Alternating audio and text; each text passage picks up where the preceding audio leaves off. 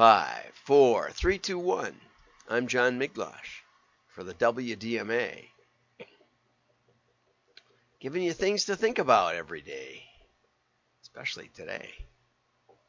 So, we're going to talk about questions and answers today.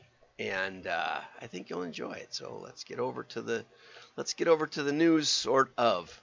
This is one of my favorite all-time commercials from the list of favorite all-time commercials from the Drum. Top 100, I think it is. And for those of you who haven't seen it, well, just watch and you'll get what it's about. Here we go. Mr. Turtle, how many licks does it take to get to the Tootsie Roll center of a Tootsie Pop? I never made it without biting. Ask Mr. Owl. Mr. Owl, how many licks does it take to get to the Tootsie Roll center of a Tootsie Pop? Let's find out. 1, 2, 3. How many licks does it take to get to the Tootsie Roll center of a Tootsie Pop? The world may never know. Okay, Mr. so Turtle. you've got an honest consultant, the turtle, who tells him the answer. He never made it to the center. I have made it. I don't know how many licks. Usually you just stick it in your mouth and suck it. But it's perhaps a foolish question, right? So the turtle gives him an honest answer. I don't know. I've never made it. And I've given a few honest answers to client questions that cost me the client. And they went to someone else who took their money, which is what happens next. Next, he goes over to the owl.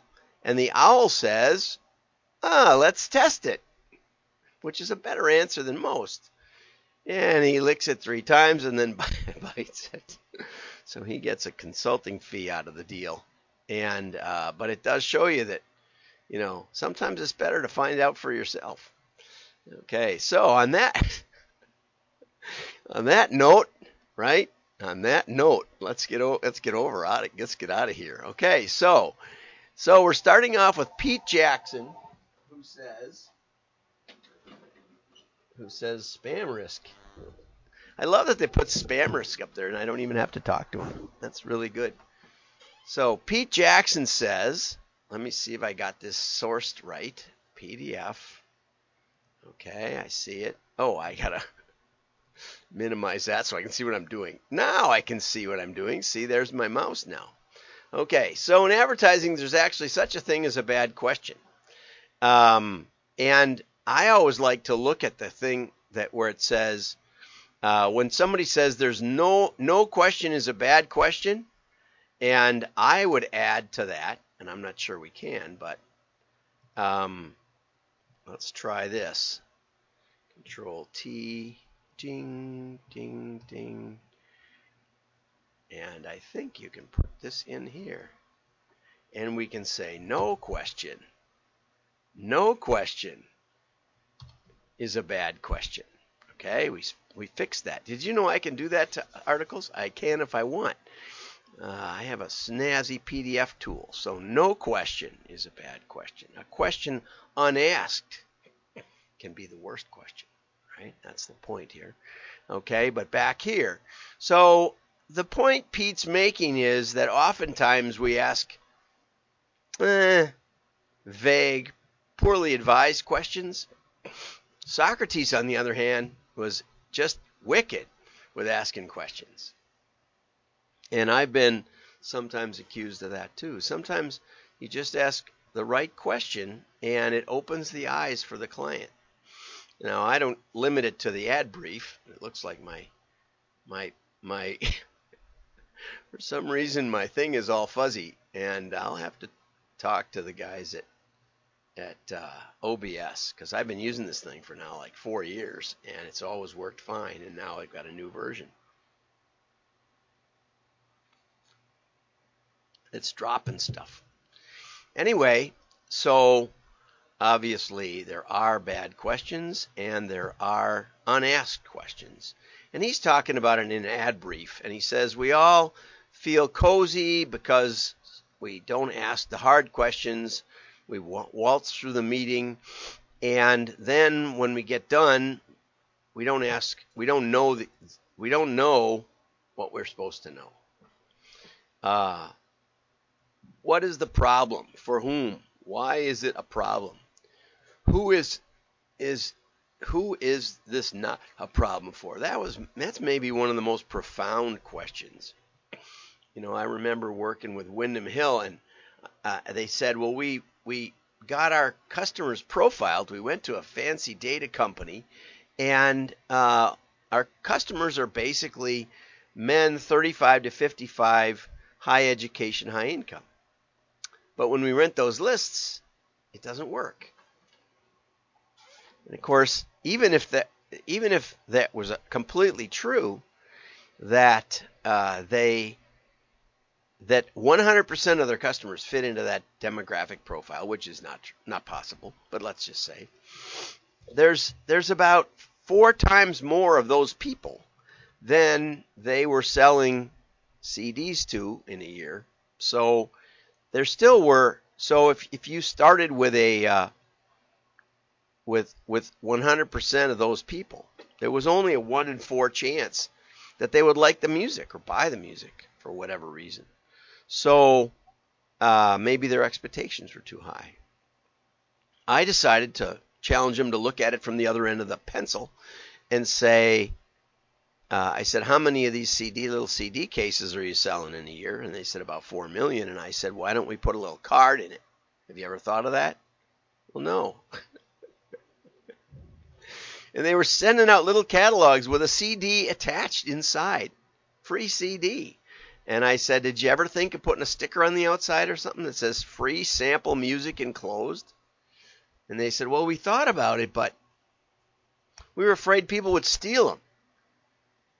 Now, they're renting lists, so they didn't know who was getting them anyway. I said, and I don't think I said this, but it occurred to me. Sometimes I don't say every question. I said, you mean people who like to listen to music? People who would actually listen to it. Instead of getting a catalog, quickly glancing through it, it was thick enough you couldn't tell there was a CD in it. And just throw it in the trash and not realizing. Anyway, I don't remember that they fixed that part, but they did put a free catalog offer in the CDs, little card. And within 6 months, we got 600,000 requests for catalog, and we got a 15% response. So that's 90,000 new customers off their CDs for no postage, no real cost. It was cheaper than renting names and mailing them a catalog. So who is this not a problem for, right? And the answer was all the rest of those people not in that profile. Okay, how do we know when we've solved it? Well, we knew when we got some sales. And often we ask procedural questions like, who do we send the invoice to? And yesterday, Monday, Ritson was talking about that.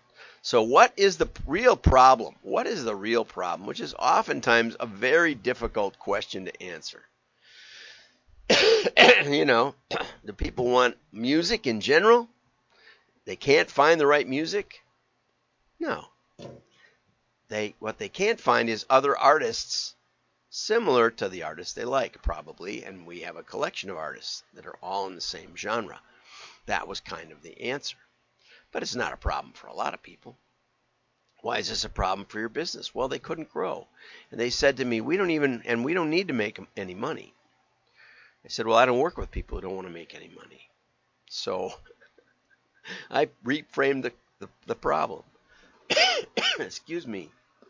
Sometimes my breakfast gets back at me. So we'll fix that.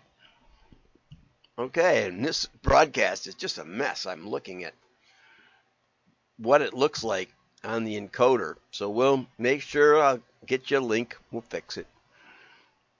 Okay, clarify before you move on. And this sounds a little more like a psychologist than it does like Socrates, I have to say. Socrates didn't ask questions like this much. Have I got this right? It sounds like, is this what I'm hearing? No. He just moved the questions along. Okay? He questioned their assumptions. And I'm going to include there's a There's a couple of examples of how to ask questions in a Socratic manner. One is from Intel training program. And in it, a teacher asks a classroom about global warming. And, of course, leaves out significant questions that could be asked. And instead basically says, how do you know there's global warming? Well, the news says so. Well, where does the news get it? From scientists. So what's the cause? Pollution.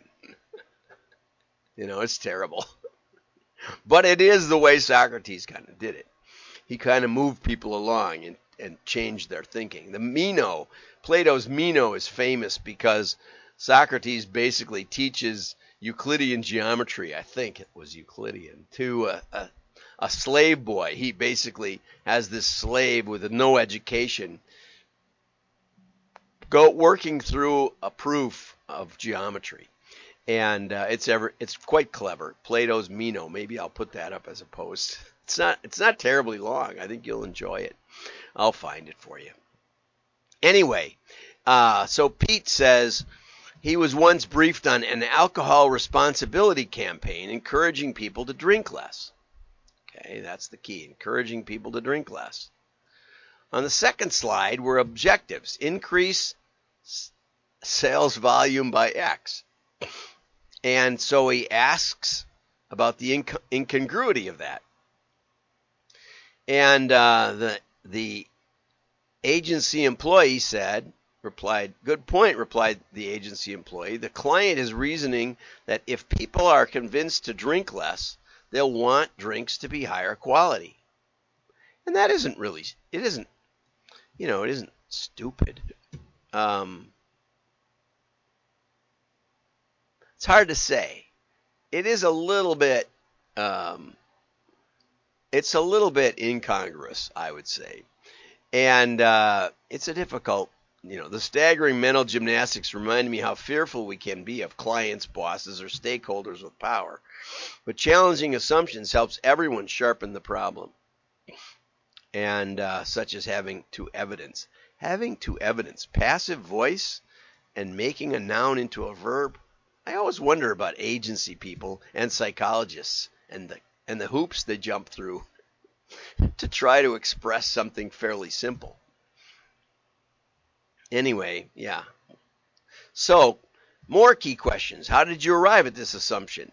If we assume something different, would that change anything? It seems like it would be easier to convince people that your drink was worth having, even if they were drinking less. At least flip it around that much. Okay, we are assuming Y here, and does that run counter to X evidence? That's a good question. The highest form of human excellence is to question oneself, and as my rabbi used to say, the question of a wise man is half the answer. Okay, so lastly, I want to get into, Craig Huey has a little test here to offer. Offering a little something extra can go a long way. This is from his testing corner that he puts out every week or two. Okay, and he says, everyone is attracted to the word free, right? But sometimes it takes a little more, a free and free. More than one free offer. So when I speak at conferences, I offer a free 15-minute consultation or a free subscription to my newsletter. I wonder which one does better. It's hard to say in a small sample set. Okay, so the test was, an online test was conducted to see what would entice people to sign up for a free email newsletter. And of course, we all know that free is rarely free. No such thing as a free lunch. In this case, you're giving them your email. And how many things have I given out my email for? Of course, I have probably dozens of emails, and I don't always give the one that I'm most likely to look at. And I have another one that's mostly all spam, so I almost never look at. I mark them red. They think I opened it. Okay, but the first test was a landing page listed all the benefits of subscribing to a very valuable newsletter. So the cost of newsletters is I have to give you my email, and then you can abuse me at your leisure, okay, and take away mine. Test B, this was an offer for both a free subscription to the newsletter and a free special report, because studies say that free special reports are free. The second, and here's the important part, the second offer proved to be the clear winner, generated a 55% higher response in signups. And that's the most important point. The most important point is to test it, because sometimes if you give too much away, it also loses credibility, and people wonder what you're up to. I had a guy, he's written me a few times on LinkedIn. He said he has a box that looks like a router that continuously spits out $750 a week or something. Wouldn't you love that? I said, well, it depends on what it's doing. Well, he couldn't tell me, but he could tell me that it could make me a lot of money. Well, if you can't tell me, I'm not plugging it in. I have clients and I have data, and I can't just have weird boxes spitting out money. Sorry. So he was offering too much. There's always a catch. Maybe you should start with the catch. Okay. So have a great day. Like and share. Tomorrow we'll get to direct to consumer priciness. Bye-bye.